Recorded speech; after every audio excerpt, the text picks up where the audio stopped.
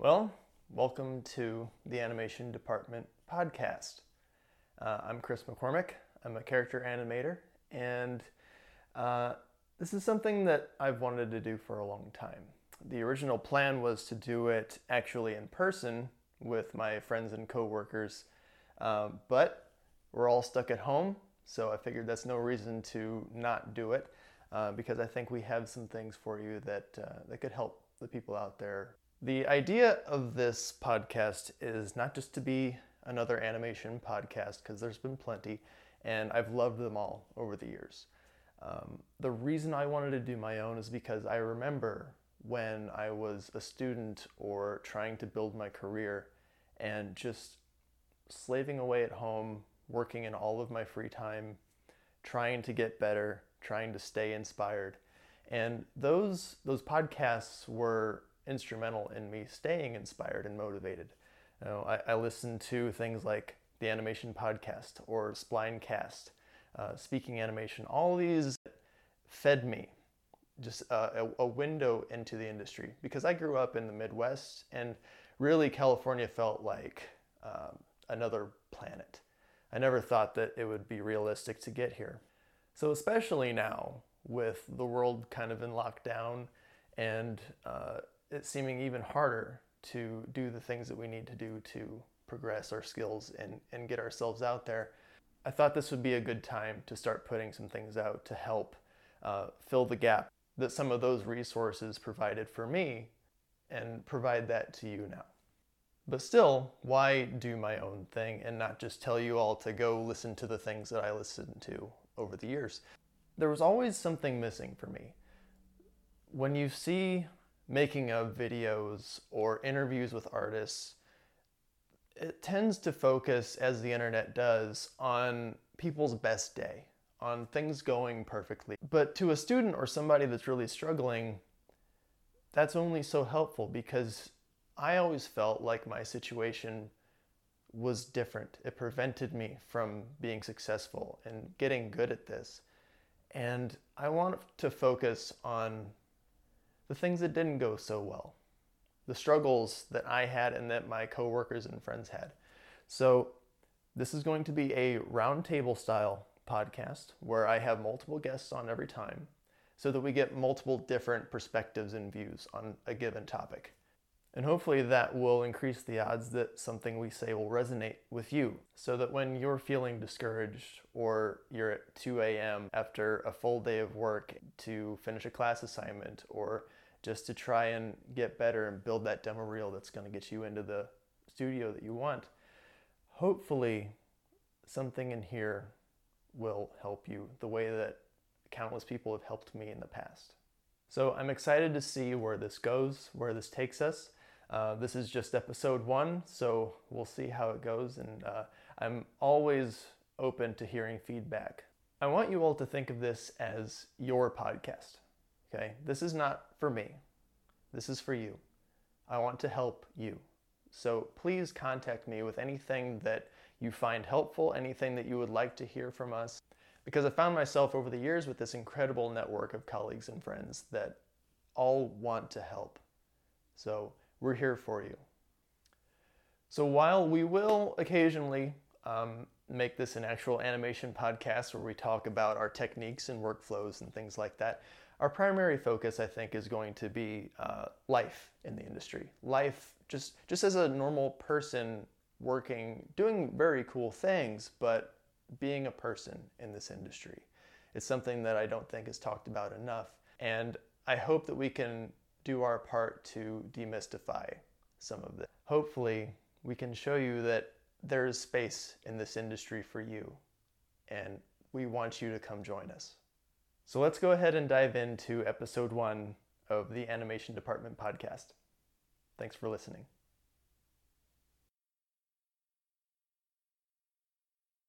All right. So I guess we'll go ahead and get started.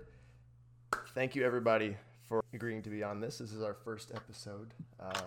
I'm not quite sure what this show is going to be, but I think that's kind of the point. We all go through a lot of difficult and confusing things in this industry and in life in general. And this is just a way for us to share our experiences with people who maybe haven't gone through them yet or have gone through and need to know that they're not alone. So thank you for helping me do that. I think we'll go ahead and start with quick intros of what you do, who you are, and how you got there. If you want to just do like a quick breeze through of, I guess, your history getting into the industry, that would be a good way to start. Do you want to go first? No, you first. Your story is more interesting. So I'm Alvin. I'm an animator. Currently, I work with Chris and Allison. I work for a video game studio down in Southern California. Worked there as a cinematic animator. Been in the industry since 2010, so probably professionally 5 years. Done some work before then, but I wouldn't call that necessarily professional work. I was about to say, that's been more than 5 years, man. Yeah, it's been a while. Yeah. But I'm originally from Uganda, East Africa, so I'm international. So maybe some of that international perspective may help out because I've only been in the States for college and now professional work. So if there's any particular questions people would want relating to that, I'd love to help. Cool. Thanks. And Mina, who are you? Oh. My name is Mina. I'm a character designer, and I live with this one. Right now I am currently actually looking for work because my last gig was affected by the pandemic. Yay, I'm in that boat. But other than that, though, I've worked in, oddly, a bunch of different types of things. I've worked in children's books, video games. I'm now starting to get a little bit of a foot into the animation industry. So my journey just literally has been all over. But yeah, otherwise, grew up as a military brat, so all over the place. The biggest ones to highlight, I guess, would be South Korea and Hawaii. Wow. Yeah, that's me. And then moving all over the place with Alvin's jobs and Exactly. the industry. So, okay. Oh, it's my fault. All right, Oliver and Allison, tell us a little bit about yourselves. I'll go first. I graduated in 2009, I think. So it's been a long time. And I'm a character artist, 3D character artist. So I've been doing that for quite a while now. And my journey's taken me through a bunch of different sort of video game related industries. So I've actually worked as obviously a character artist. I've worked as a technical artist. I've worked as a programmer. And then I recently got back into character art doing freelance, mostly freelance, which I've been doing for a couple years now. And that's got its ups and downs, obviously, based on the situation we're in right now, the pandemic. It's got its ups. So, because I'm pretty used to working at home. But yeah, there's too much to go over. But yeah, I've been kind of all over the place, a little similar to Mina in that regard. Wow. I've even lived in Hawaii. So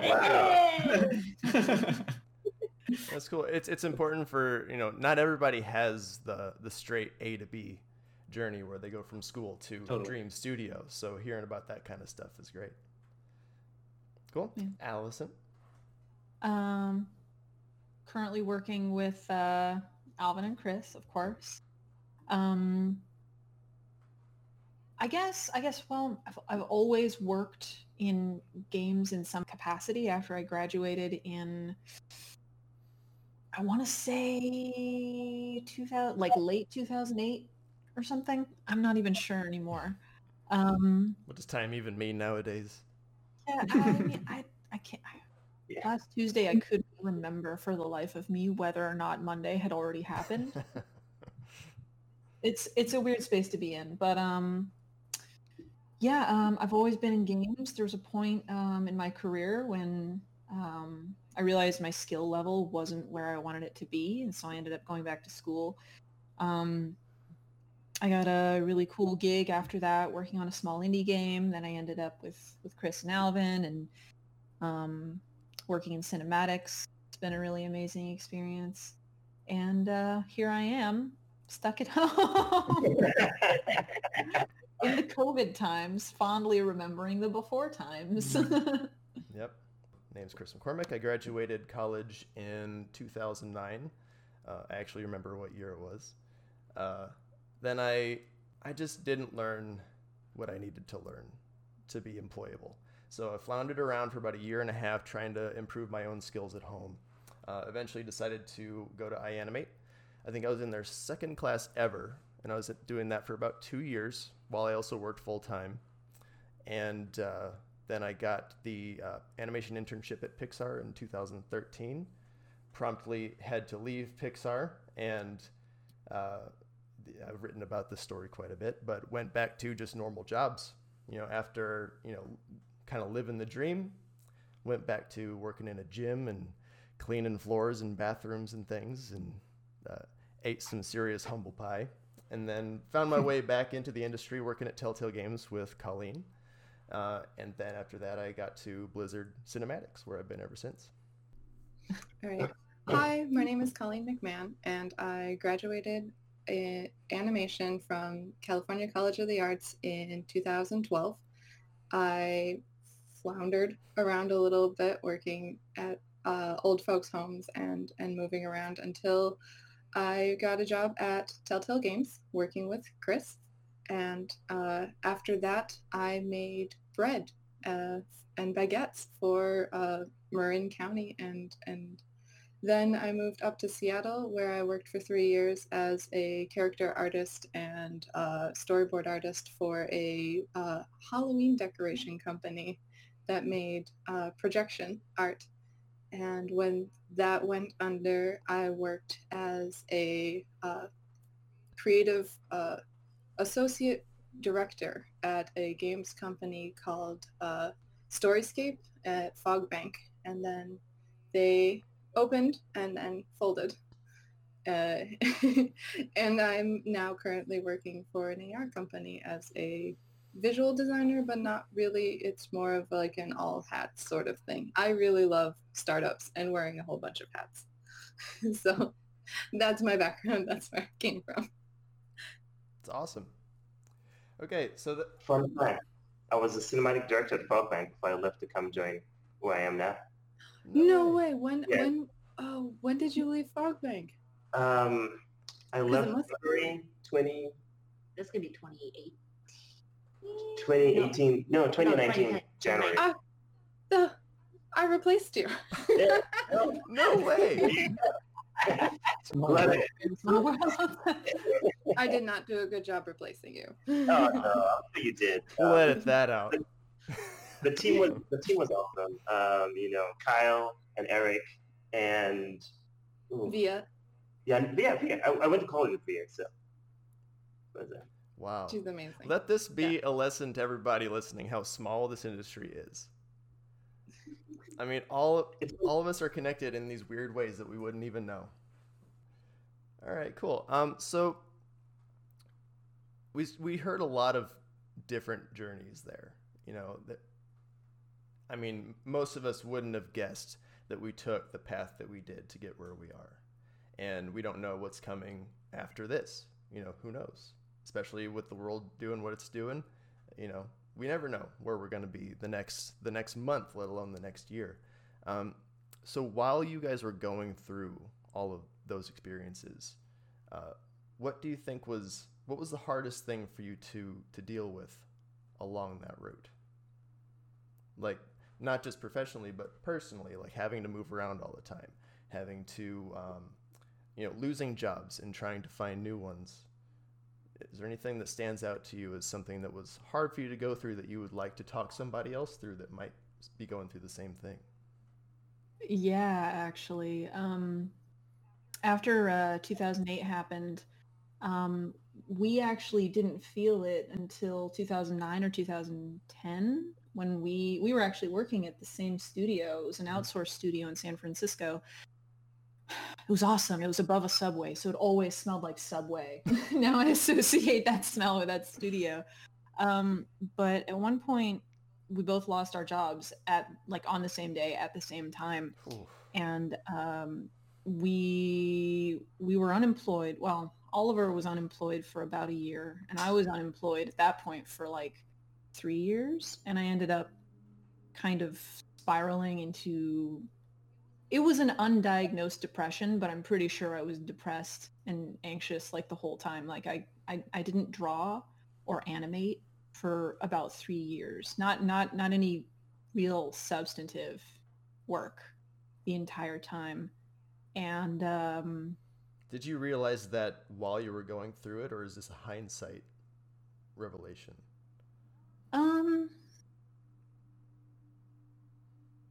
I knew at the time that I was unsatisfied, but I don't think I personally realized I was actually depressed. So I guess it's hindsight, most likely. Because when you're in the middle of it, you might not even realize, right?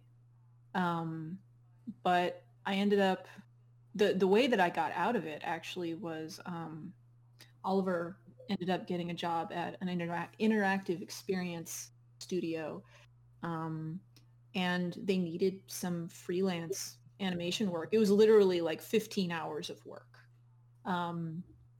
And I did that project for them. He was like, hey, I know an animator. She could probably get it out pretty quickly. And I managed it. And like a few months later, they had a game project that then I ended up working on for... It started out as like what I believe was like a 6-month contract, but it turned into like a 3-year-long job. And just having some animation to work on and being reminded that, like you, Chris, I didn't learn all the things I needed to learn. Plus, at that point, I was already like 3 years behind where I could have been in terms of like just, the 10,000 hours that we all are told, we need to put in to get good at anything. And I realized I was still hungry for decent skills, and I still wanted to work at big cool company incorporated someday, And so that's when I decided to go back to school. It was a kind of a slow drag out of it. It took a long time. Yeah. What school did you go to? Animation Mentor. Cool. That was the second time. The first time I went to the Art Institute of California at San Francisco, where Oliver and I actually met. And then years later, Animation Mentor. Right. So your time at college wasn't completely wasted. Which one did you like better, though? Oh, Animation Mentor. Without a doubt. Like, it was a fraction of the price, and I learned a lot more than I did at AI, but I was also more prepared to dump everything I had into it. So there was actually a point where I was both working a 40-hour week and like pretty much being a full-time student. But after that company went under, I got the opportunity to be a full-time student again at that point, because Oliver thankfully still had a job. And it freed me up to just completely dump all my skill points into Animation Mentor. Nice. Yeah. Yay, Oliver. Yeah, right. Yeah. I mean, I can't say enough about the value of having somebody along with you on that journey. I mean, I did at the time, and I know that there were things that it would have been very hard to get through on my own. So if you have people along with you, really realize how lucky you are, because that's a huge resource. And Absolutely. Alvin and Mina, I mean, I'm sure you have plenty of experiences along those lines. Yeah, we do. It's interesting because, like, when you asked about like challenges we've had along the way, there are multiple challenges, right? And maybe I'll bring up some later. But earlier on, one of the biggest challenges, because I'm international, was actually being able to get a job in the first place. Because being international, one, you have to have graduated, which is expensive, even more so for international students. And then there's what we call OPT, optional practical training. So after you graduate, you get like a temporary permit that allows you to get experience in whatever industry you're in. And you have like 90 days total that you can be unemployed. So if you're unemployed for more than 90 days, you get deported. So that pressure was intense because luckily I was fortunate, and right after graduating, I had a job lined up. So I worked doing facial motion capture for prominent sports game studio and cleaning up facial motion capture. So I did the facial animation for the characters. But then because my work permit delayed, I lost the job because I couldn't work anymore. And I was living in Novato at the time, in a room. Mina remembers this. My room was so small that I had my mattress that was my bed, and I'd wake up in the morning and I'd fold the mattress out of the way, pull out my table.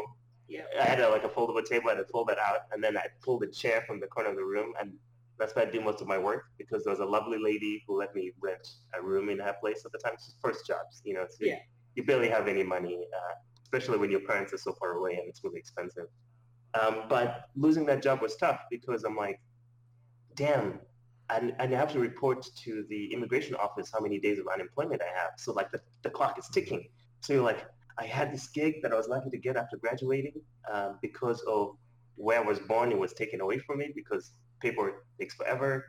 What do I do? And then like Chris said, sometimes it's nice to have a partner. So at the time, Mina and I had been in a long relationship from college.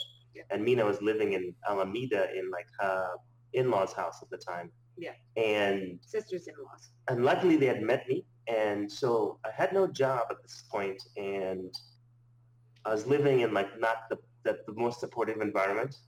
So it was pretty sad. So I asked Mina and her in-laws if I could move into their place, just because Mina and I had worked together for years, and I wanted somebody who was always working near me so I could stay motivated to like maybe turn my portfolio around and get another gig. And luckily her in-laws allowed. So I was still in a tiny room, but I was like sharing this room in their house with Mina. Yep. I had a little bit of money, and I remember I was like, I wanted to be as fast as possible. So I took a gamble, and I bought a bigger monitor because I wanted to have like more things on screen, so I could like not have to like switch tabs, which is crazy because you don't have a lot of money. But I'm like, I feel like if I made this decision, it would save me all the time of pulling up my reference and doing this. So I took a risk, and I remember like Mina was living with her grandfather-in-law, who looked at me bringing in this bigger monitor and had this look of like, oh, this kid's just spending money on useless stuff. And I'm like, promise, it's for productivity. Don't judge me. I just need this thing to work faster. But luckily that bet paid, first of all, that bet paid off. And while I was working there, I was able to do work that ended up getting me an opportunity in New York. So I went to work as a cinematic animator for an Activision studio in New York, thanks to the work I did when I was staying with Mina. But I didn't have enough cash to travel to New York. So fun story, Mina had to lend me like $3,000 to get a plane flight and book my first apartment on the guise that I'm going to pay her back, right? So like, luckily she loves me and she trusts me. Yeah. So for her it was like, right? Like, yeah, of course. But for me to even get the guts to ask her to do that was insane because we were just dating, you know what I mean? And it's like, but she trusted me and she lent me $3,000. My parents, if they see this, is going to be the first time they find out. Sorry, Mom, Dad. Mina is really helpful. I apologize that you found out like this.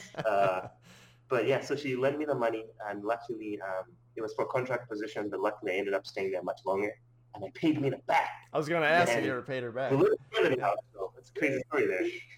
But yeah, that fear and that challenge was tough, and I'm really grateful to have friends like Mina who are able to help me when I couldn't help myself. Yeah, and you asked for that help, which is huge. A lot of people are too proud to do that. But, you know, it's rarely a case where somebody gets where they got on their own with no help. You know, there's a lot of vulnerable points along the way. Yeah, that's one of many. Yeah. Yeah. Colleen, do you have anything to share along those lines of when you were coming up? Yeah, I was thinking about the stories of deciding whether or not to go back to school, and I feel like I totally should go back to school. But if school's not an option, what has helped me throughout my career is, well, at Telltale, I didn't work as a chore artist. I was there as a assistant and then under the guise that if I worked there for a year, I would be a chore artist. Chore artists, by the way, And, being the people that take the animator's work and build the game. From Yeah. that. Like a cinematic Yeah, artist, yeah. And at my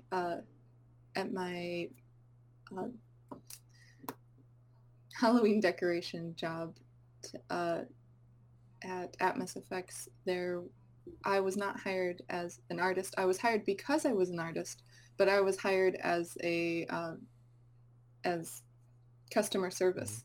And I worked there, and then I did art on the side, and then I worked my way up, so I was doing my art full time, and then customer service on the side, and then I was like, no, this is 2 jobs, guys. And this was and then transferred over to art full time. Wow. So the person who helped me are the companies who hired me. Yeah. And the ones that take a shot on you when you don't have the skills. And you get your 100,000 hours through tiny little bits, while still trying to pay rent. Yes.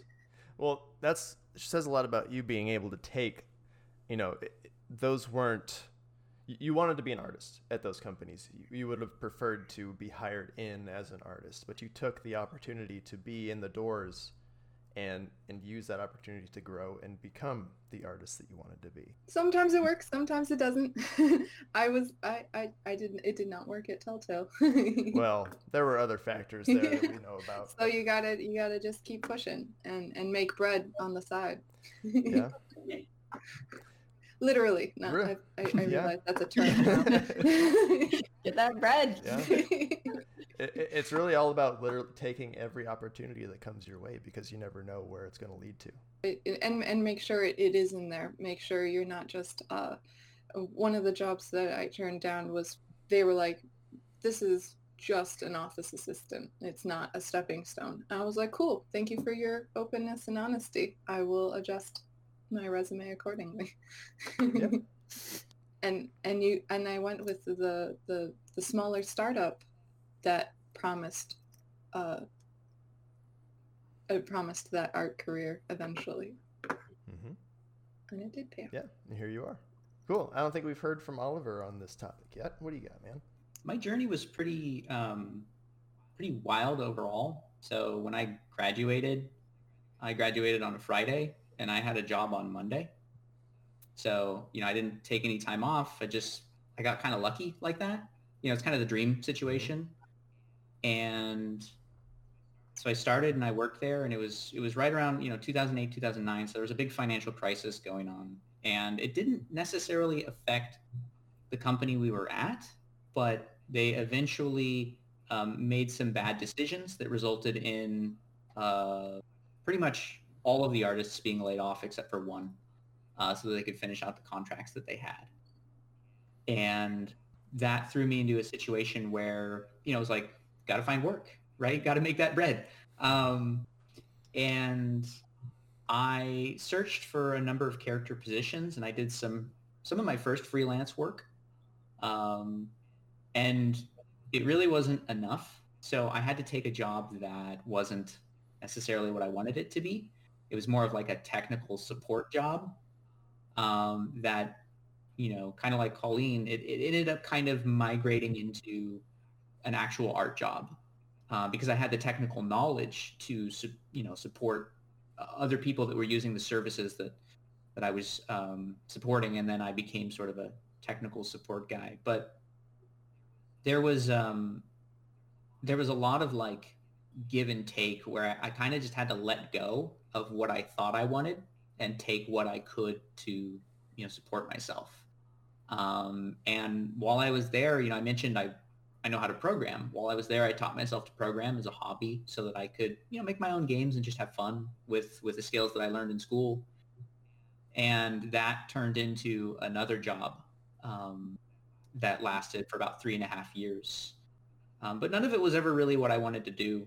So it wasn't until, this is kind of a wild story, but Allison and I were crossing a street, and we got hit by a car at the same time. The car was at the light and just kind of accelerated into us while we were crossing in front of it. And it was really scary. It definitely traumatized me, I think, more than it traumatized her. She kind of has this power to kind of get over it. She got over it really fast and was I was a sobbing, crying mess for 10 minutes, and then I never thought about it again, Yeah. apparently. and I really, it really hit me. And for weeks, if not months, I was kind of scared to be outside, kind of scared to cross the street, be on the sidewalk. But it had a really big impact on me that I realized, everything's really fragile and temporary, and that I wasn't doing what I wanted to do, right? That I had just kind of waffled down this path that was paying the bills and was keeping me supported. But, I had an opportunity that my parents gave me, and my family was super supportive, and Allison was super supportive of me trying to do something that I really wanted to do. And I basically started working on my 3D art again. I took some classes on the side. I started to pick up some freelance work. I won a contest, or I got a placement or honorable mention in a contest online, which got me noticed by an art director. And they offered me some freelance work, and I quit my job immediately to take the work. Wow. The job only lasted for 2 months before they ran out of money because of some other issues. But he came back and got me a second job somewhere else. But I had to take that kind of leap of faith in a way, because I realized that I kind of sacrificed a lot of my integrity to, support us, which I don't regret at all. But it was one of those things where I had to make those decisions. And of course, Allison was super supportive of me the whole time, like we kind of been talking about. And I was like, look, I'm going to quit this job that gives us health insurance and other things so I can pursue something that is, I think, going to be ultimately better in the long run. Yeah. And it was. But it was a hard decision, but it was one of those decisions where you kind of have to make. You calculated. You have to make risk. I could have still been at that other company, but I wouldn't have been happy at all, right? It would have just been a bad decision ultimately to stay there. Do you think you ever would have made that decision without being hit by that car? Maybe eventually. Yeah, I would say eventually. A couple years later, maybe. I probably would have. Because there were situations at that company where I had requested some sort of sabbatical or something to that effect, so that I could have a little time to spend on my own work, because I'd just been working for them for so long. And, as an artist, I wanted to do art, and they weren't interested in necessarily in art because I was more valuable as a programmer, right? So it just made sense. But they kind of ignored my requests on multiple occasions, and it seemed like they forgot about me, and that contributed a lot to the decisions that I made.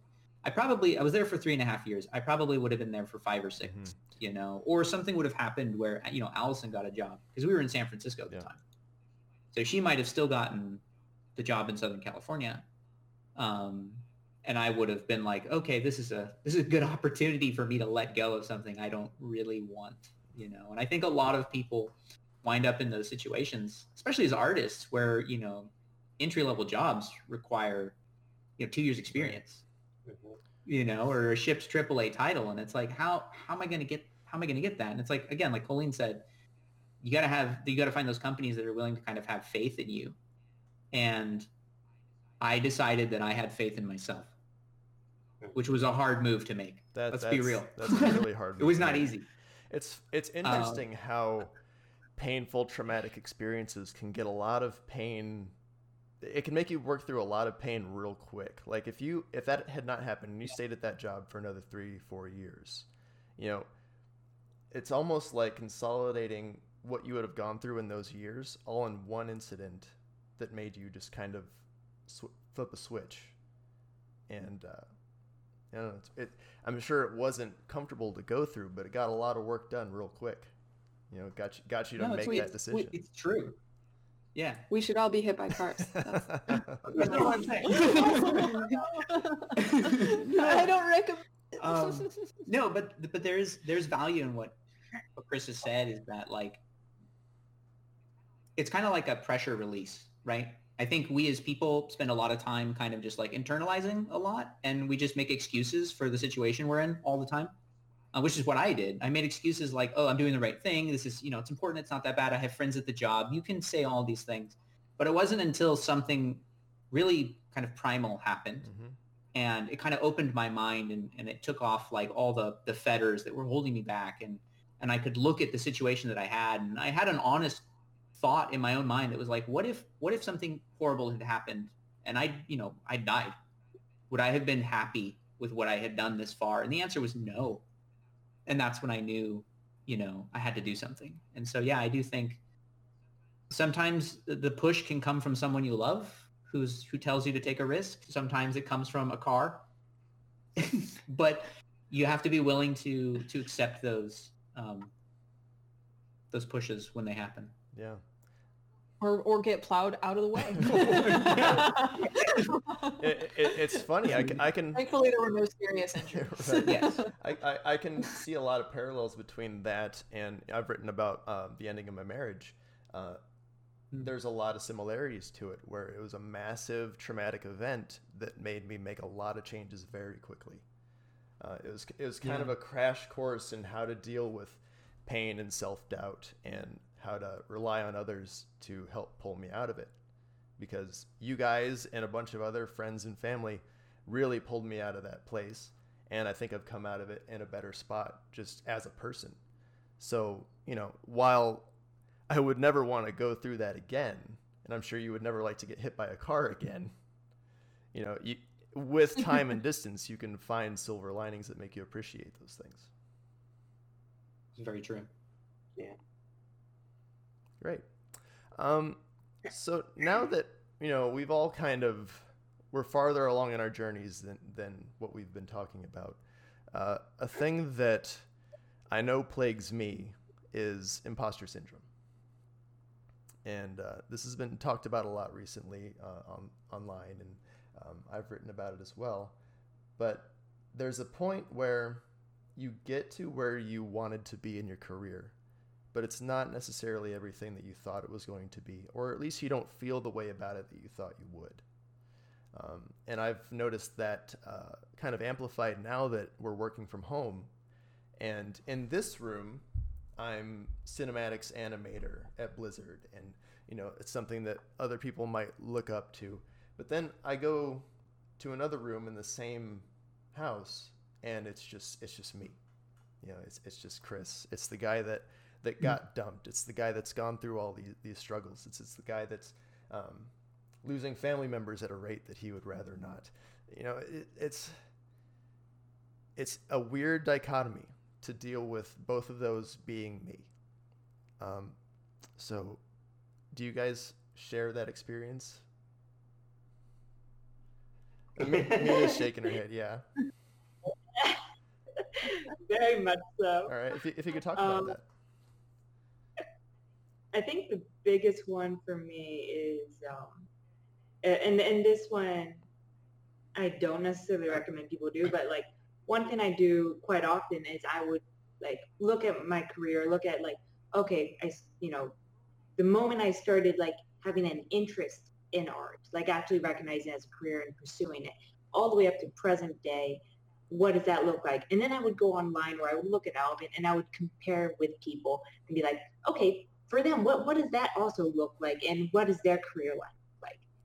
And that it would immediately just sink me into this rabbit hole of just looking, going like, ugh, dang, I didn't expect myself to be here, or I expected myself to get at this point a little sooner.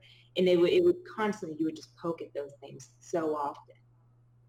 And so for me, for example, like I could say easily that I worked in video games, I worked in children's books, I've done a bunch of things, but I couldn't necessarily say like,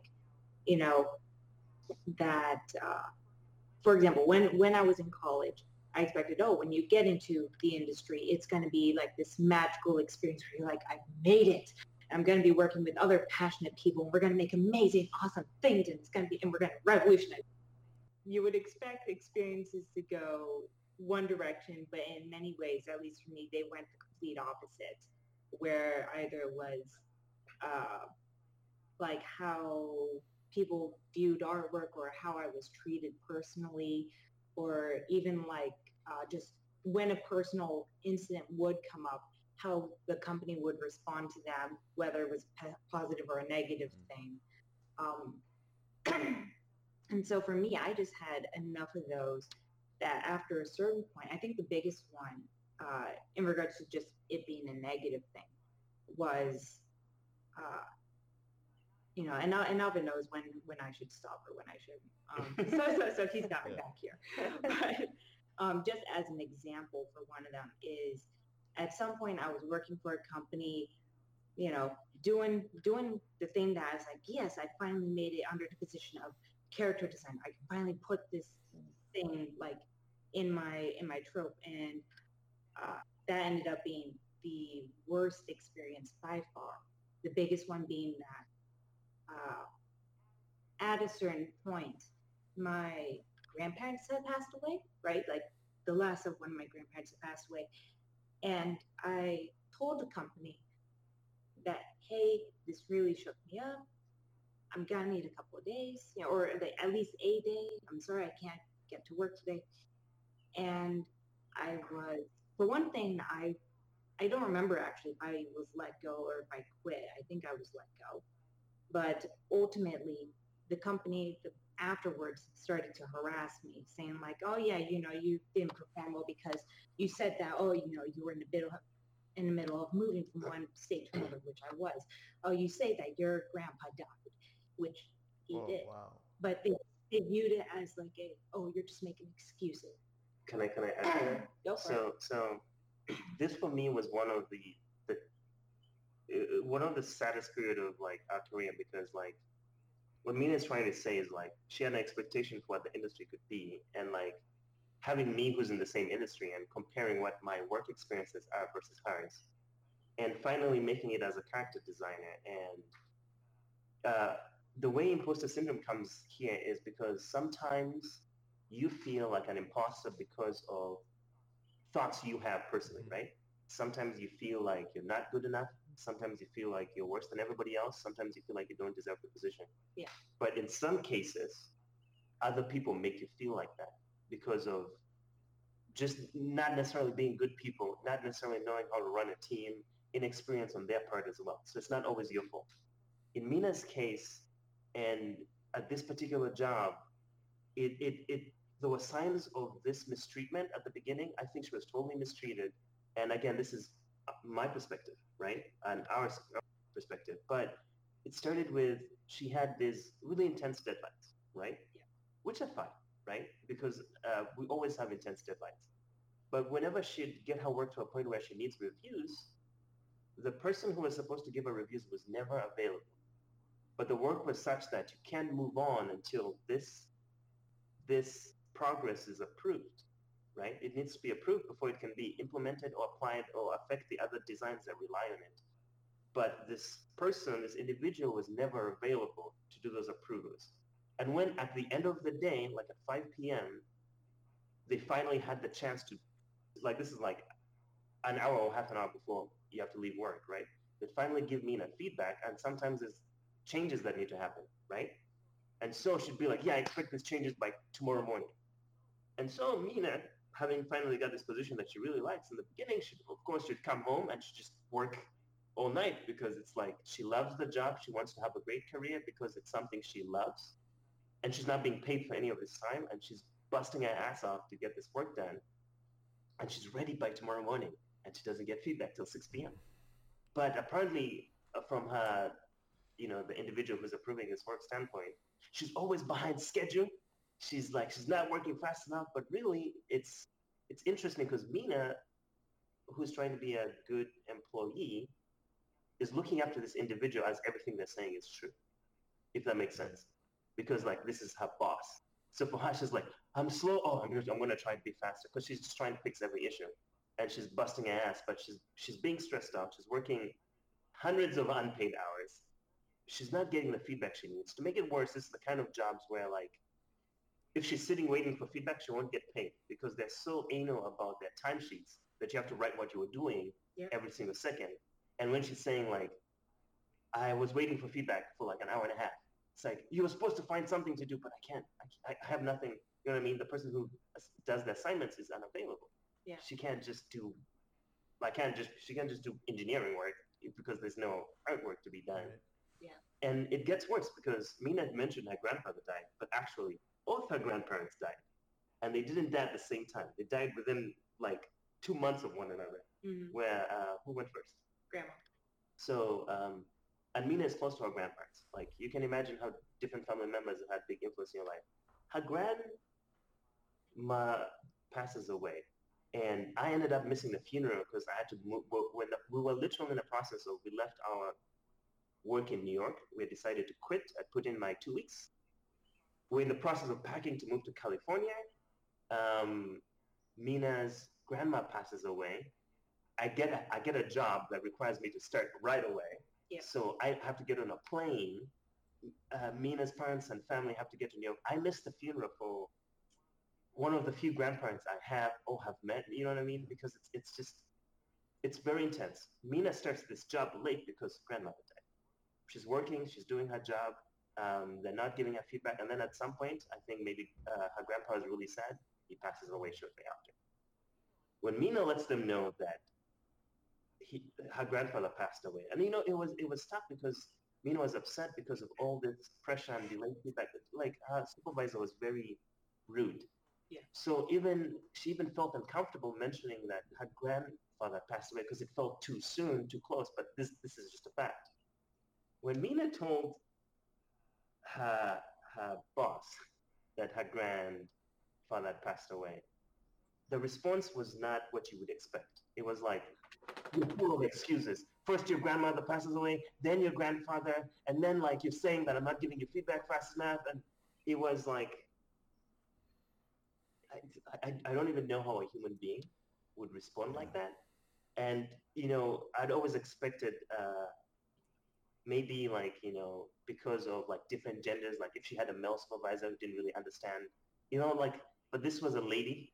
Yeah. It was the boss. Yeah. But it was like the worst experience we'd ever had with no empathy whatsoever. So Mina was busting her ass because she took a week to tell them. She was trying to like work. She'd come home really sad, crying sometimes because like memories, you know what I mean? Like it's intense. And were you able, Mina did not, did you go to that funeral? For my grandpa? No, I purposely she didn't go to that funeral because she was trying to bust her ass for this job, right? Until eventually it was bothering her enough It's okay. that she finally told her soup, and this is how they responded, right? That like, and then I'll never forget that when Mina mentioned this lady had a list. She had a list of things. It was like, oh, you came to work late on this day. You said your grandmother died on this day. You said your grandfather died on this day. And it's all, you said that like you hadn't got feedback on this day. And she had this long list of like points against Mina that were actually her fault. And it's fascinating because she wrote this very aggressive, attacking email. And of course, Mina's really upset. So I read this and I'm seeing all this exchange. And at some point I told Mina, like, just stop responding. Let me do the talking for you. Because of course she has all this like emotion going on because of all the horrible stuff that's happening in her life at the time. That I told her, don't worry, I'm going to talk to your boss, right? And her boss starts to calm down because she's talking to me, quickly realizing that she's what's the word? She's harassing Mina. It was total harassment. I don't know what it was about Mina's presence, but it was 100% harassment because as soon as I started talking, her language was 100% different. Yeah. Right? And it was at the point where like, at some point during this company, Mina started to do designs for their brand. She had to work on their brand image. She had to do like banner designs, graphic designs, all kinds of designs, right? And when Mina had quit the company, she was trying to write a description of what her role was. And on LinkedIn, she had written that I had to work on different designs to help the company's brand. You know what I mean? The look of the brand. And because Mina's job was character design, at some point, like this is after she quit like a week, her boss sends an email.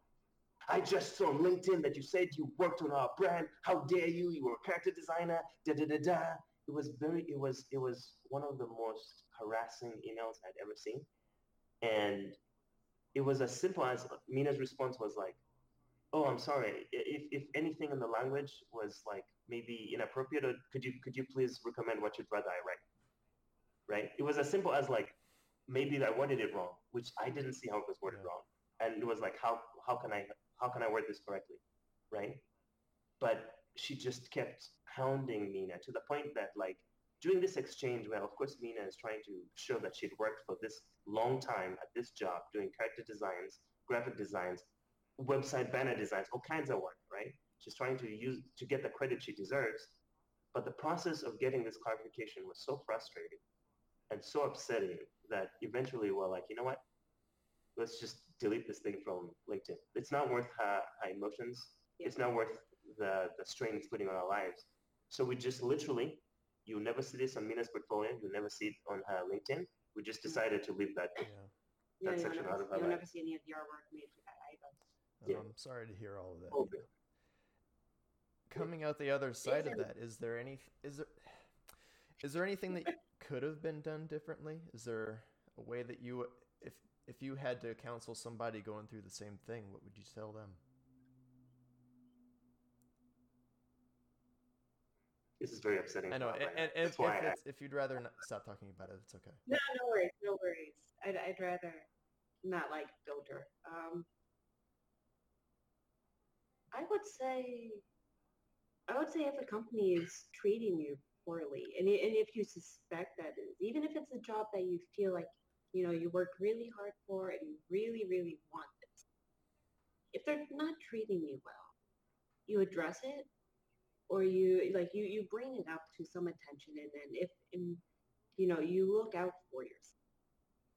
Because certainly you think that the company should have interest, like good interest in you, but that's not always going to be the case. So always, try to look out for yourself best you can, even if it's with the job position that you really want. And truthfully, if the job title is the thing that's like keeping you grounded on like a terrible like work experience, there's nothing saying that you can just quit that job and then go and make that position yourself. I think that was the biggest highlight or biggest like light bulb moment for me, was that I wanted to do character designs for stories. So, and no one was necessarily giving me those, so I figured I'd just start my own stories and design my own characters. Yeah. Chris, do you mind if I add something to that? I think for me, witnessing that, like what Mina said, like look up to yourself, right? But also be careful when you compare your situation to that of others. Yeah. Because you don't have the full context. So what made Mina's situation harder to bear was that when she was comparing to my situation, I had great supervisors. Mm-hmm. I had great teams, great leadership. I've been 10 minutes late to work, even half an hour late to work. Never been an issue. Mm-hmm. It was like I explained why, and I stayed late to get the work done. Mina is 5 minutes late. This lady put it down on the list. Mm-hmm. You know what I mean? And it's just, it's completely different mindsets, but it's the idea that the companies we work for, it's not just a company, it's people running the company. And these people have just as many flaws as we do as human beings. The same way I can get into an argument with somebody I love and I'm doing my best to be perfect, the same people who run studios are not perfect. And the individual may have issues, may have biases, may have lack of training that may directly affect the employees, including you. So in this case, for me, from every single standpoint, if Mina was late once, she never had a conversation with Mina about why or how, or whether it was an issue, although she was keeping this information down, right? Never asked, never checked. You know what I mean? When Mina's parents died away, she didn't try to, it's like when there were problems, there was never any effort put in to support, to control. There was no value put in the employees. And Mina is not the only one at the place who got this experience, right? So I was fortunate that I worked for bigger companies that had these structures that trained their supervisors. Mina was in a situation where an individual just had a lot of money and was able to invest in their own business. So her experience, of course, when you think back to it, varied. Yeah. So if you're going through these horrible experiences, it's not always your fault. And sometimes if you have other people to talk to in-depthly to try and help you through that, maybe. But sometimes if it's really hurting you personally, maybe the best thing for you is to get out of that situation. Right. Yeah, I'm sure that's tough when, especially if you're newer to the industry and you wonder if you leave this job, how is that going to impact your chances for the next one? How is it going to impact your reputation? Yep. So how did you navigate those fears? Because if all this is happening to you from outside forces, there's not necessarily anything that you could have done better in that situation. But did it ever feel like it was your fault and you didn't know how that was going to affect your next opportunity? Or did you know that it was kind of something that was out of your control? She felt like it was her fault the whole time. Whole time, my fault. I've told Alvin multiple times, especially during that time, that I looked and said, maybe the industry is not for me. Maybe I should switch careers completely. Maybe I'm not good at art. Maybe it was a mistake, and I should drop it all while I'm still young enough. And that feeling doesn't necessarily go away. Yeah. It's more something where you just have to keep persevering and keep pushing yourself to get those new experiences, to like write over those terrible experiences. Yeah. Does anyone else have anything to add on that topic? Any experiences? To anybody in that situation, only thing is get out of there. It's not your fault. If you talk to them and they don't listen, fuck it. There's it isn't your fault. There wasn't anything you could have done. And as long as you keep trying, there's always going to be more opportunities. Yeah. Oliver and Allison, it sounds like you had something.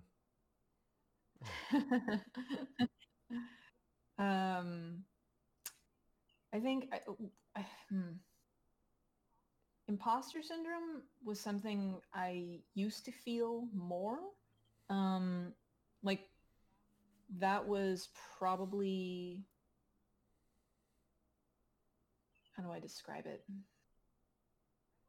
Right before I went back to school at Animation Mentor, I was working at a studio where none of us were terribly experienced at what we were doing. And I spent some of my time being angry about the lack of experience, of course, on my own part, because I didn't feel like I was in a good place to be able to pull my own weight most of the time. And I was also, of course, frustrated with the lack of experience on other people's parts. Not my coworkers, if we're being honest, but like, leadership type lack of experience. And I'll say this right now, anger is an incredibly useful tool. Don't let people take it away from you. Don't let it consume you, but like it can be redirected into something more productive. So I spent like a good chunk of my time at that studio feeling like a lot of this is my fault. I don't know what I'm doing. I want to feel like I know what I'm doing. And that's where Animation Mentor came in. But now I don't these days feel like an imposter so much as I'm deeply, acutely aware of my weaknesses as an animator. Like, of course, I'm surrounded at work by amazing people. Well, not right now, we're not, but I'm like, but I'm aware that in terms of experience, I'm more junior, and in terms of my skill level, I'm more junior than most of the people that I work with. So I'm like trying to take advantage of other people's skills and ask for help. And something that was something I still struggle with is I don't want to feel like I'm a burden in terms of asking for help from other animators. So although, yeah, I do ask for help, I don't want to feel like I need another animator to drag my broken body across the finish line on any of my shots, but that was actually an ongoing conversation that I had with Jeremy, actually, is about learning to accept my skill level where it is currently and just keep working on it. Because, you know, you see like, oh, I want to be up on that mountain peak with all those other cool people, you know, like it's so lonely at the top of Olympus. Can I join you? You know, kind of thing. But just being like, no, like this is where I am right now. And that's fine. There's nothing wrong with where I am right now. But I can keep working on it. And all of that is on me. And it feels good to be able to claim that kind of control over my own skill level. I guess that's kind of how I deal with the feelings of imposter syndrome. Like, no, this is mine. It's not that I don't belong. It's that I feel the lack in my skills, and I just need to work on that, and that's on me. Wow, that's an impressive amount of self-awareness. It's been a very exciting almost 18 months. Wow, it's been that long already. It's been almost in August. Allison, question for you. Mm-hmm. So you mentioned that like now you're learning to like take control of this and be more aware to where you are and actually appreciate the amount of effort you're putting in about that, right? Mm-hmm. Now, like how long, because you make it seem like more recently you've come to this realization, right? So it makes it sound like you had gone through a larger part, maybe not feeling this amount of control, right? Mm-hmm. So what do you think allowed you to take, was it the support from friends? Was it the support from people you looked up to? What allowed you to make that step from like, maybe I'm not an imposter, maybe this is where I am and I am growing, and maybe that feeling is coming from your awareness of where you need to grow towards? Like what helped you make that transition? A lot of repeated conversations with like the same 4 or 5 people who I found who were most understanding. Of course, Oliver was one of those, and then everybody else was at work. You know, supervisors, couple close friends that I made, and I tend to respond best to, let's see,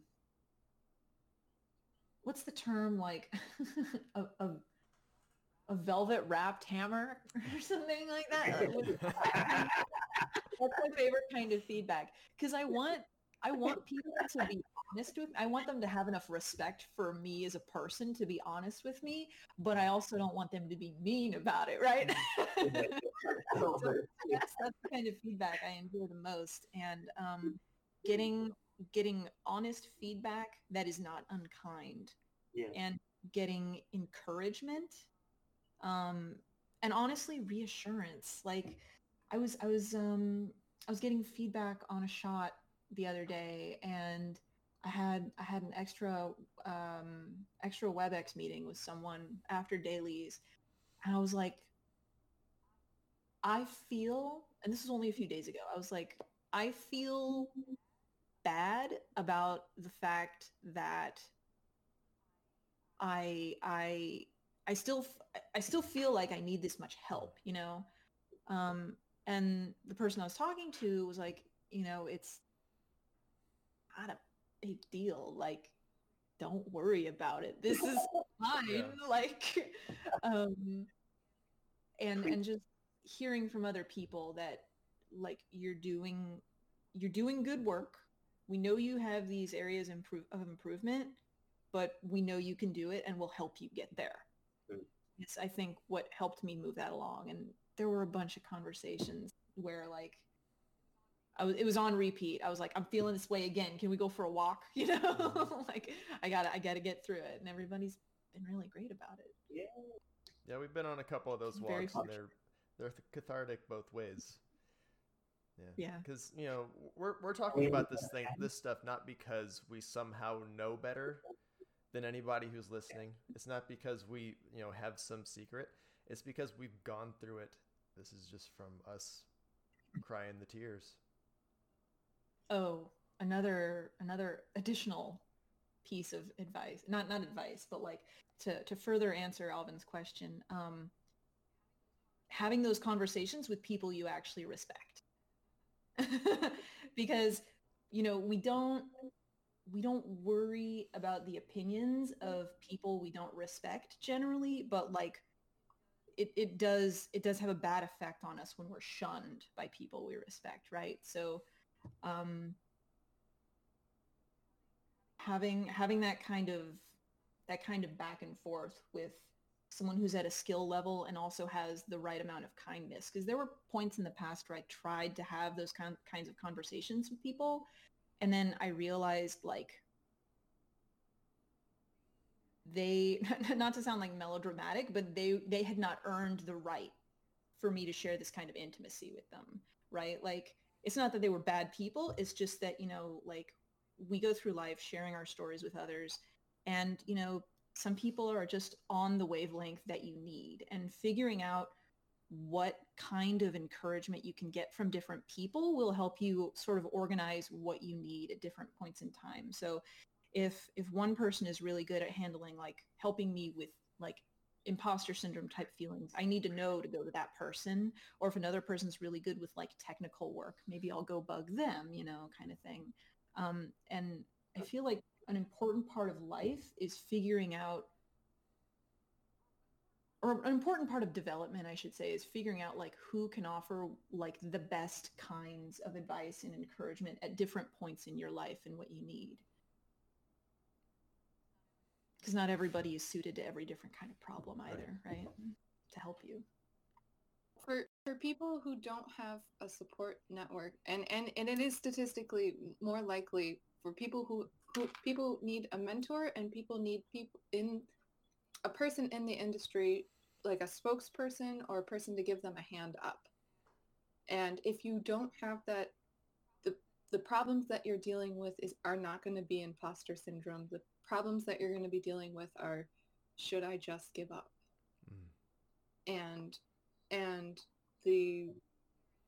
there is no answer to that. That's a personal question that you need to answer every single day. But the checks and balances that I have in my mind, if I'm like, do I want to be here, is don't get angry at other people when you start comparing. Like, they put in their hours, they got their own story. There's 1,000 different reasons why their story is different than yours. And are you growing where you are? And that's been the main difference of why I'm not doing jobs, or why I am doing jobs. Like, I'm at this company, yeah, I'm working 8 hours for customer service and then drawing another 4 on top of that. But you know what? I am growing. And to that point, they were very responsive when I showed them the list of my overtime hours and how it was like breaking me mentally and physically. And they were like, "Oh, holy cow." And then they fixed that situation. And I've been in a couple ones that are good and better than that. And so when you did go through, when you were telling me that story, I was like, you did exactly like what you were supposed to do. They were just horrible people. Colleen, you mentioned like not, so it's funny because that advice for me is kind of foreign, because I guess me and my community, my friends, the people who are in the industry, we didn't really have these conversations about like what the experiences were, because when you're younger, sometimes you're blinded by the need to be better at what you do. But I'm not necessarily comparing different work environments, different experiences. Sometimes those things come naturally, but when you haven't experienced a lot of maybe different jobs, you don't know the differences of like, right now I've been to a couple of different studios, so it's easy to see the differences. But for me, one of the biggest issues I had, and I could call this one of support and one of like imposter syndrome, is like I never had a support system, right? Mina is my support system, right? Literally. But in the sense that being so far away from family, right? My family is all the way in Uganda. Not being able to call them, all I had was my ability to do my work. It's all I had. It's the only thing I've ever known. Mina can tell you I've worked crazy hours over the years. It's the only thing that was consistent and would give me results that would maybe keep me calm, right?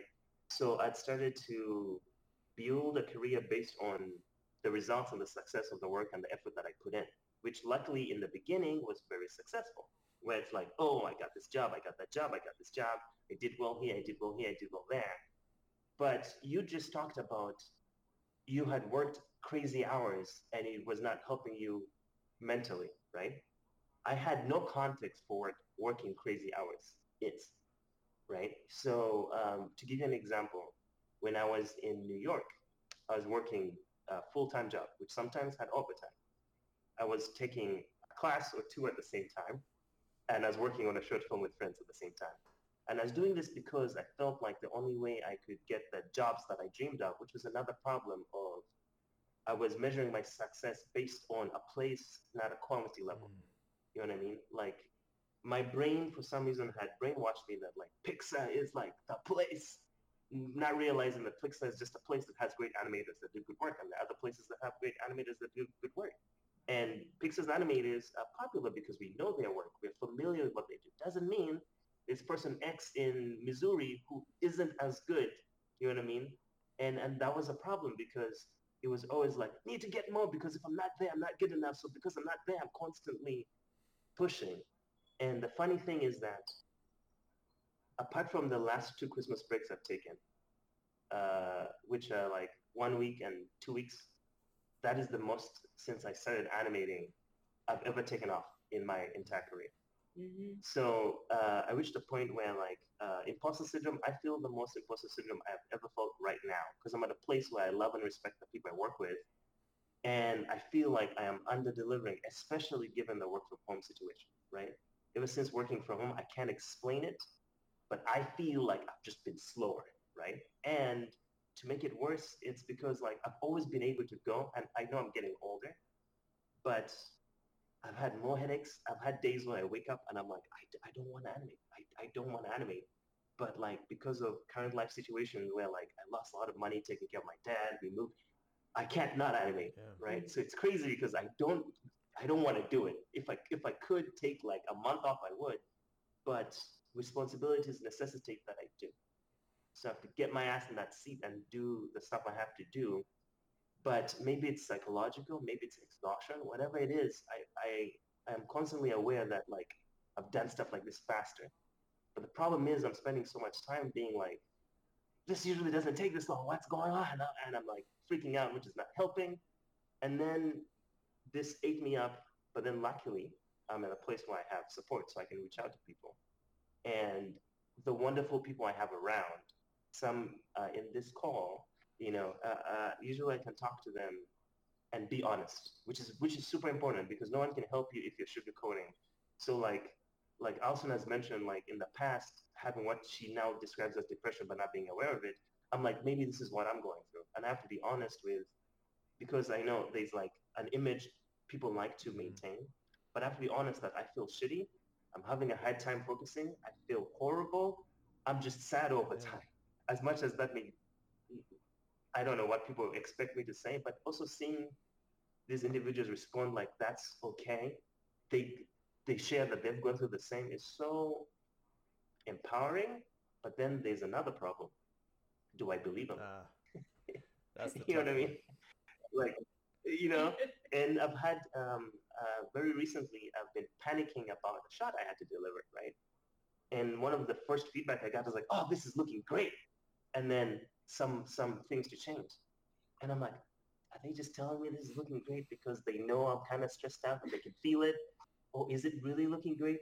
And I spend the whole day telling Mina, man, do you think my work is okay? Like, do you think like these guys, because so many people are so awesome, and I'm sure other people are going through similar, when I hear more than one person telling me that stuff is going okay, I'm like, did this guy tell that guy? Did they have a meeting? So they're all like trying to help me. I'm like, Oh yeah. in a way, I end up turning this positive energy into negative energy. That doesn't help anybody. But then at the end of the day, no matter how I felt, still having those positive things they said in the end win. Because no matter what I feel, they say those nice things, and that positive energy always gets through. So I think that the reason I'm still able to go is because no matter how horrible I feel, I think the only thing I can control is how much effort I put in. So if I'm working and I am honestly doing the best I can, and that is slower than I want, maybe I have to take Alson's mindset and be like, maybe I'm just slow right now and I need to get faster, right? And if there are consequences to that, fine. But at least I'm doing the best I can because no one can take that away from me. So that's just something I'm figuring out. Still not perfect. One day I'm fine, one day I'm not. And working from home, being an extrovert, I used to rely so much on like, hey, Alson, do you want to go for a walk? Or like looking over. And when I felt tired, I could look over to, this is something I never appreciated until working from home. It's like working with Mina as an artist is great, but at times when I'm exhausted or I feel like taking a break, just looking over and seeing people working somehow gives you back some energy. You know what I mean? Just looking over and like, everyone's concentrating. Yeah, go. You know what I mean? I don't have that. So it's kind of like, it's kind of look over Mina's drawing. I'm like, I can't draw like that. You know what I mean? No, instead you've got a fridge and a bed like 10 feet away. Yeah, no, dude, and yeah, and like, so I'm gonna come honest. I'm addicted to Frosted Flakes, and I have a fridge, and I have milk and cereal right next to it. And Frosted Flakes makes me feel good. I have never had any more Frosted Flakes than I have in this last like month, because every time I'm like having like these thoughts, I just get the bowl. And I'm like, I've learned that I literally cannot have junk food in the house, especially right now. If I really need a snack, I've got to go get one, which is highly discouraged right now. So that's been how I deal with that. You're gonna get burned out. Oh my goodness. You're gonna look back on this time and be like, COVID-19 tastes like Frosted Flakes, man. I love it. I want to say this, but I do want to share that like before this stay at home, I was in a good place where I was doing my work fast and I liked what I was doing. That I took up an extra freelance gig, and then they told us to stay at home. And doing the freelance work and my day job at the same place was so taxing. I've never felt that. Like, I get up in the morning, I'm like, I'm like, can you believe I have to work 4 more hours for this other thing because I committed to that? You know what I mean? After like being exhausted like crazy and not being able to go to the gym, or like just my routine is off. And for the longest time I was in denial. I was like, nah, I'll be fine. I can adapt. But adapting takes time. So the freelance work was taking so much out of me because at the end of the day, I had to make sure I could do my day job, right? And on one day, it was like a Friday, I was able to do my day job for the morning, but the whole afternoon, my head was shaking uncontrollably. I told Chris about this. And at that point, no matter what pride I had, or fear I had to let anyone down, because my head was shaking uncontrollably. It's happened once before, and it was in an extremely stressful situation. So right now I figure that's my brain telling me that I'm at my limit. And I was like, I'm sorry, guys. I emailed the guys and that I was doing the freelance work for. I gave them all the assets, and I told them, I think I'm physically hurting myself. I can't do this anymore. You know what I mean? And so I guess like you can burn yourself out. And I had never been there, but I feel like all those years of sleeping 3 hours, 2 hours caught up with me. And I'm at the point where like my body I need to take care of that. So it's funny, my priorities have changed. So now I'm trying to sleep more, rest more, eat better. And those things are now helping me feel better about myself. But I'm also lucky that like, you know, I'm surrounded by all these people that were able to help. But this is the craziest in terms of insecure and imposter I've ever felt. But, you know. It sounds like the cost of admission is so much to get to places. And I see people like literally hurting themselves Do you think that's just the cost of admission for everybody? That just nobody tells you about? That's interesting. Because everybody, they tell you everybody has imposter syndrome, right? I have thoughts, but like I'm not the most experienced person in the room to answer that. But I feel like my imposter syndrome, I can't speak for everyone, but mine comes from a place where I just want to do my best, right? And in my brain, I have an idea of what my best looks like. And when you're surrounded by people who you feel are doing better than you consistently, right? And here's the truth is I don't really have context for how other people are doing. I'm not like watching their work. I'm not checking their hours, and that's the problem. I don't have that context. But I know personally when I'm at a place like I am right now that I appreciate and I want to keep and I want to maintain and do well, right? When I feel like I'm not doing well, that's when I feel like an imposter because it's a place I feel deserves the best. So when you feel like you're not giving the best, I feel like maybe other people should take that job and do the best because my best is not best enough, if that makes any sense. So it comes from a point of like love and admiration and respect for the place that you don't think it deserves people and are willing to give it their best. So when I feel like I'm not delivering or stuff is affecting, I look at other people and they seem fine. I'm like, damn, maybe they need someone else who's fine, right? But I don't have the context. So I feel like it comes from that imaginary need you think the place needs, right? And I can't necessarily say that that's going to go away because in some ways I feel like that keeps me humble, it keeps me in check. So I don't think it's ever going to go away because I think I'm always going to want to do my best. And when I'm not doing my best, I'm always going to feel like an imposter because I feel like I should be doing my best. I think more so I need to learn to handle it better or learn to handle the desire to need to do better differently, right? So I feel like imposter syndrome can be an experience, but it doesn't necessarily always have to be a negative experience. It can be an experience where you're like, I guess I feel like I'm an imposter because I have a need to be better. Keep working at that, surround myself and put in place the steps to get better, right? Versus I'm an imposter, I will never get there and give up. I feel like at the end of the day, you have a choice of what to do with that feeling. And some people try and figure it out themselves. And like, I'm at the stage where like, I didn't have enough experience or information to deal with it. So I reached out to people who are more informed than I was. And I got information I didn't have. Or like, I'm like, wow, I guess like this is a thing that other people, I'm not unique. You know what I mean? Other people have gone through the same thing and survived and worked 50, 80, so many years in different industries. So if they can do it, I can do it. Just to add on to that very quickly, like on top of everything that Alvin is saying, I feel like the other thing that also tends to latch onto the imposter syndrome is when you as a person, you overwhelm yourself with either things that you still need to grow on or compare yourself with other people who have gone farther and longer than you have. Just those two things alone, like you can easily look and say, oh, using myself as an example, I can say, oh yeah, my anatomy of like old people is pretty spot on. I can design old people very well, but the moment you ask me to design like a 4-year-old, I'm like, and it's because there's so many more things besides just body proportions you got to consider. And so it's easy to see all the areas you're lacking and get overwhelmed by that and have that translate into imposter syndrome because it becomes so many things and you doubt yourself into, will I be able to not only overcome this, but will I be able to overcome this in the limited time that I have to perform? That's I feel like that's something that's very real.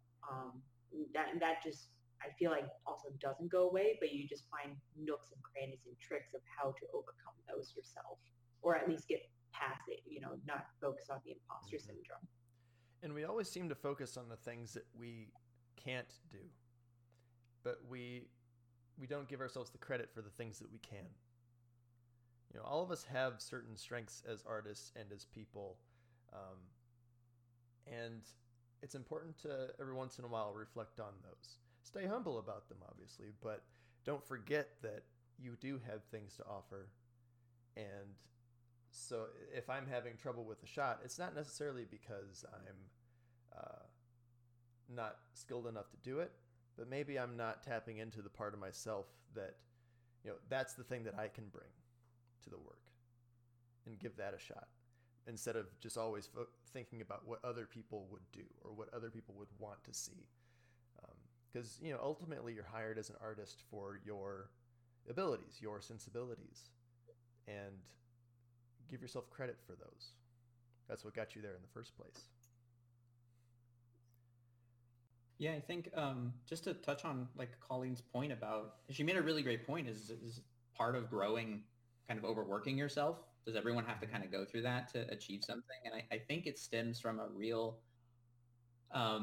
not everyone has the luxury of being able to sit around and do nothing for 24 hours a day. Most people have to work a job or commit to something else, but they also want to be artists. So you have to find that extra 4 hours a day to work on your art, or maybe you want it to be 8 hours a day, right? And you're working huge amounts of time, and it becomes normal because you lack that balance. The growth, the only way you can find growth is in that overworked time. And there's a conflation between the idea that there is something that is balance. And I think a lot of artists just go through the requirement of having to put forth a lot of extra hours to get there. And that becomes normal, right? Like Alvin said, adapting and change and getting used to routine takes time. And when you spend 6 months working 21 hours a day, that feels normal, right? And when you step back from that and you do 8 hours a day, you feel like a loser. You feel like you're wasting time. Like, there's still so many hours in the day. Like I could be learning right now and I'm not. It's true. It's overwhelming, right? And I think that hits really hard. Now everyone's working from home. Like, what I feel like when I freelance all the time, you work 8 hours a day, but then you think, well, I could just work a little more because I'm already home. I'm already at the computer. So suddenly an 8 hour day becomes a 10 or a 12 hour day because you're not paying attention to the time, and you feel like you can give more. You don't have the boundaries that you have with a work environment. You go to an office, you turn on work brain. You leave the office, you turn off work brain, and then you can do your own personal stuff. And I think when we're growing as artists and we don't have that structure in place, we spend a lot of time trying to do our art and our craft as often and as much as possible, because there is a little bit of that imposter syndrome where you feel like, well, I wish I was better than I am, so I'll just spend a little more time. I'll draw a little more. And you start to sacrifice friends and family and time out. And I did that. I did 6 months. Allison can attest to this. I did 6 months where I went to work, worked a full-time job, came home, and then I worked all day. And she would go to bed before me, and I would get up before her. And that was all I did for 6 months. And at the end of the 6 months, I had this like mental moment where I realized, like, I'm giving up time with my wife. I'm giving up time with my family and my friends, and I'm focusing on this work. And I got better during that time. Like, I won't lie. I spent a lot of time doing it. But I also realized that I was happy I was growing, but I wasn't happy in other areas of my life. I was happy in this one segment, but I wasn't making Allison happy, and I wasn't spending time with her. I wasn't watching dumb movies, right? We weren't watching bad movies on TV. We weren't watching on Netflix. Like, there was moments where it just wasn't happening. And it's like those, I didn't realize until I stepped back how important those were in refreshing my spirit and my want to move forward. And, you kind of just get into that situation where I was working freelance full time, and I was teaching full time. And it was overwhelming how much work I had to do, and it becomes normal, and it's balance. I know people say it all the time, but it's the hardest thing to do, is to have balance, because it's so easy to tip the scale. And I think the COVID-19 time that we're living in right now, it's tipping everyone's scale really hard in one direction, and a lot of people are starting to, they're starting to suffer. I do think that it's just something we all experience as artists. We kind of get consumed by it. And I think that's great because it shows you have the passion for it. But if you let it take over, it becomes super detrimental. I think in terms of like, is imposter syndrome sort of what's the word for it? sort of a rite of passage with that. I think there might even be like a structural deficit with regards to how the path into the industry can be structured sometimes. So like, generally speaking, the arts in America at least aren't particularly highly regarded, in schools. And you're like, of course, maybe you want to go to art school, right? So you go to art school, you graduate with a lot of debt.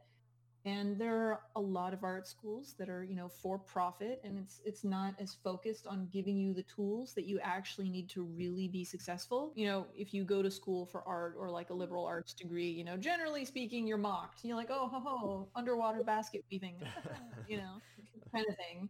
And then once you graduate, it's like you need 2 years experience to get into the industry. And you're like, well, that's not going to happen. So you have to hope that you find a mentor or someone to help you, or like lots of networking, going to different conferences or whatever. Mm-hmm. And the path into the industry is like really unsteady, because obviously just talking to like among us, like the path in is fraught and difficult, and there's no one path, which it's very versatile on one hand, but at the same time, not having milestones to look for could lead you to believe that you're doing something wrong or you're approaching it in the least efficient way, basically, because the entire pathway through art is unsteady. It's comforting in a way that there's no set path that you should be following. So, if you're not hitting those marks, you're a failure. That's not the case. But at the same time, there's rarely reassurance that the path you're on is okay, that it's the right one for you. The right one, yeah. But just rest assured that it is. Whatever path you're on, that's the one that you need to be on. So just keep going, and you'll get there eventually. And your definition of getting there might change over time. So it's important to be open to that.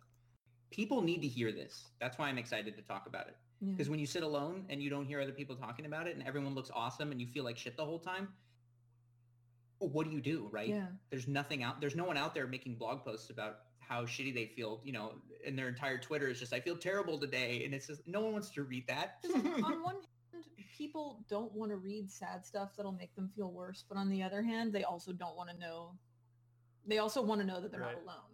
I feel like I'm guilty of that sometimes. I feel like everything that I put out is such a bummer. But it's what I need to get out, and I do hear from people that find it comforting, so that's why I do it. But yeah, I do feel like I run the risk of being excessively negative. Chris has a good balance, because one day it's badass demo reel, other day it's like, what's happening in my life? Then badass demo reel. It's like, damn, he gets this done and he feels it.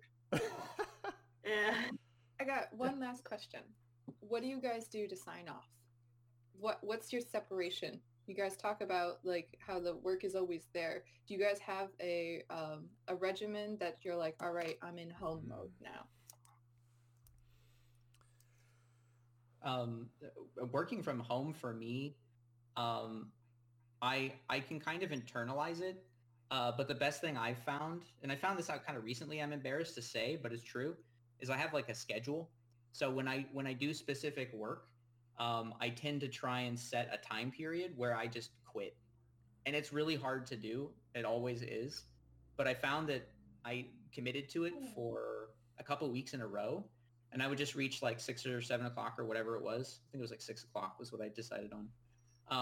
And I would just quit. So I would start and try and quit at the same time during the day. And I would just go do something else immediately that was way more interesting. I'd raid the fridge. I'd make a snack. I'd complain about how hungry I was and that we didn't have anything to eat. Usually food related. I would do anything else. Way more interesting. To get there. And that routine is kind of baked into me now, where when 6 o'clock rolls around, I start to feel like I'm done being productive. Whether that's a good thing or a bad thing, I don't know, but it's there. And I try to maintain it because it's healthier that way. I think it's giving yourself permission to be done at 6 o'clock is important, because you were talking about before how part of you is the productivity. You feel your best when you're always being productive. And I was like that for years and years. especially when I was on the grind trying to get into the industry. I was always animating at home and morning at night. And nowadays, when I don't necessarily have that big goal in front of me anymore, I'm seeing a hole in who I thought I was. And it's taking me time, and I'm still not all the way through it, of giving myself permission to be done and to not be productive and only do what I can do, not what I think other people expect out of me. One thing that has actually, because I've been doing freelance now for several years, so the whole COVID-19 thing, work from home, it hasn't been as dramatic of a shift for me, is I've actually set up a bunch of what I would call tricks of getting myself to work as well as get out of work. The two of which I'll highlight here. One is I create a to-do list on Trello, Trello.com, where it has a bunch of different lists. Like there's a list for in the long run, there's a list for today. But the thing that the one specifically I'll focus on is the one that's listed in the today to-do list, because it'll have not just, make sure you get these designs done, but it'll also say, make sure you brush the cats, make sure you eat lunch, make sure you do the dishes at some point so they don't build up. I know now. All those sorts of things. And I would, list them in the priority order of, okay, I got to make sure I do this at some point. So oftentimes it'll be art dishes, art, take out trash, art, hello, doing something based on that. And so those already kind of put in breaks for me. And sometimes I'll feel like, no, I can kind of keep going. And sometimes I'll look at my list and go, no, this is usually my time where I would take a break. So let me go ahead and take a break, even if I'm not feeling it. And that keeps me re-energized. The second thing that I tend to do is this is going to sound a little weird, is I would actually, dedicate either songs or playlists into what it is that I want to put my mindset into. So for example, I have a dedicated song where I'm like, okay, I'm about to work on this one project, right? Then I'm like, okay, and I've done this so many times where the moment that song plays, no matter where I am, I'm instantly in the, I gotta get in this work mode. I'm programming. Literally, that's what I do, and I do that for so many different things that at this point, it's like it literally gets me in that zone. So I'm not in that, I need to find inspiration, or I need to not. It's like your I'm fight intro music. because I'm hearing that music. You're walking into the Exactly. ring. Your song plays. But that's been my process now for the past year, and it has expedited my work, certainly. And I guess if there was any other thing, this would be the very last one, is I tend to base my schedule around people I'm around. So for example, I base my schedule on Alvin. I check and see how long is he working and versus not working. But then also online, I have a group of artist friends where we will actually go onto a Google Hangout. All of us will share our screens. We turn off our video. We turn off our microphones. So that way we're all just working. But we can at least get to see, people are working. I'm not the only one working. And they're working on cool stuff. But then people will also say, hey, I'm about to take a lunch break. And you're like, oh, right, there is lunch. I should probably do that too. And so you gauge it with other people. And that's at least how I've done it for X amount of time I've been freelancing. Super smart. Yeah, that is. I don't really have any. I have no boundaries. That's actually something I'm still working on. I'm the type of person that before I can walk away from work, I need to get to a stopping point that I'm satisfied with, which I hate. That's a tough one to define. But at this point, that's the way I am. So once I've gotten to that point, however long it takes, I pretty much just walk away from my desk, and I won't generally go back to it after I've left my desk.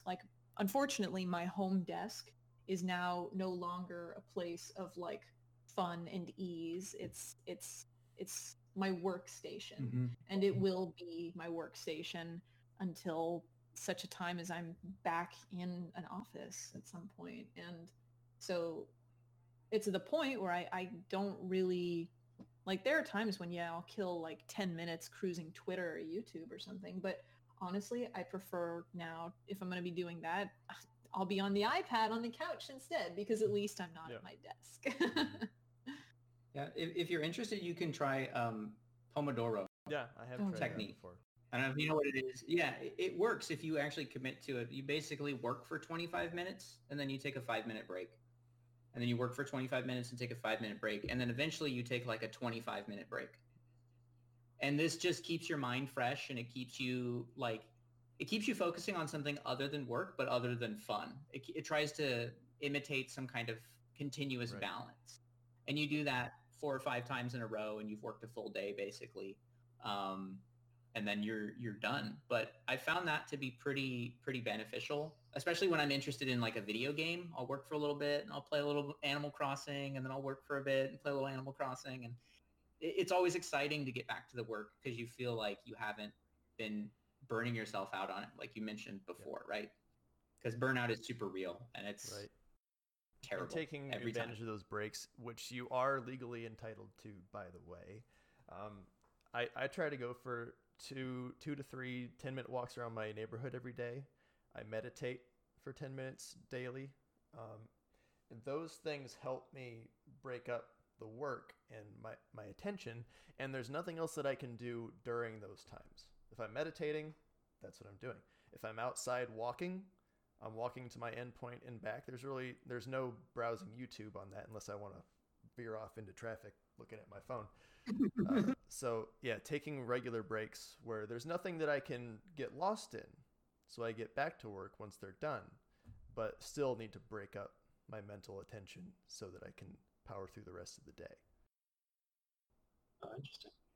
Colleen, for me, I just set hours. I can only work like max 8 hours. When I hit that limit, I'm done, no matter what. Like, especially working from home, that's been like a huge thing for me because I've been feeling so exhausted because I was doing freelance work. So being busy helped, because if I was going to put in 4 hours for freelance, I have to stop exactly when 8 hits.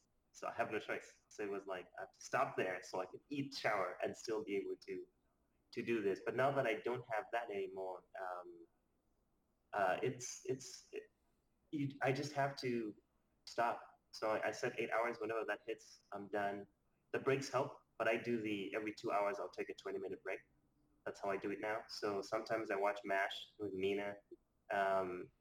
Sometimes my cats just look sad and cute, and I go pet them. So that's been helping me not get exhausted as I keep working. But listening to Mina's technique is interesting because I don't listen to anything while I animate. That being said, when I'm really exhausted, I will listen to a podcast because something about that little bit of noise keeps me awake. But it's tough sometimes because I usually like to concentrate on just animation with no audio. So I still don't have, outside of those 20-minute breaks every like 2 hours, I don't have another thing to help me not keep going when I get exhausted. So I'm going to try what Oliver is saying, sometimes take like quick little snippets of breaks so I'm not just tensing up and getting exhausted in my like head start shaking. Posture. Yeah, stop. It hasn't happened in like 4 days, so I'm doing good. Gotta take care of yourselves. I do hear you on the music thing, but my personal preference is like really pop music because it has that upbeat, and if I play it on repeat, like you can ignore the lyrics after a while, but then you're like, wow, I've listened to 8 hours of Nicki Minaj on repeat. And like, am I psychotic? But it works. I love the dance. I can't do that. You'll find me just moving a control mallet. Yeah. And then I have songs that just bring me back to projects too, because that would be the one song that I found that I was like the most into, and then I'm like, and then it's going to be like Cornflakes Taste Like COVID all over. Yeah, every time I have conflict. That's going to have to be the title of the episode, Cornflakes Tastes Like COVID. I love it. Yeah, it's awesome. Okay, all right, yeah, I gotta go. We'll sign off here. Thank you eyes. all very much for participating in this. I'm super proud that this is the group that I got for my first episode. So thank you so much for everything. Thank you for sharing. And everybody else out there listening, take care of yourselves. Just remember that you're not alone. And I hope this was helpful.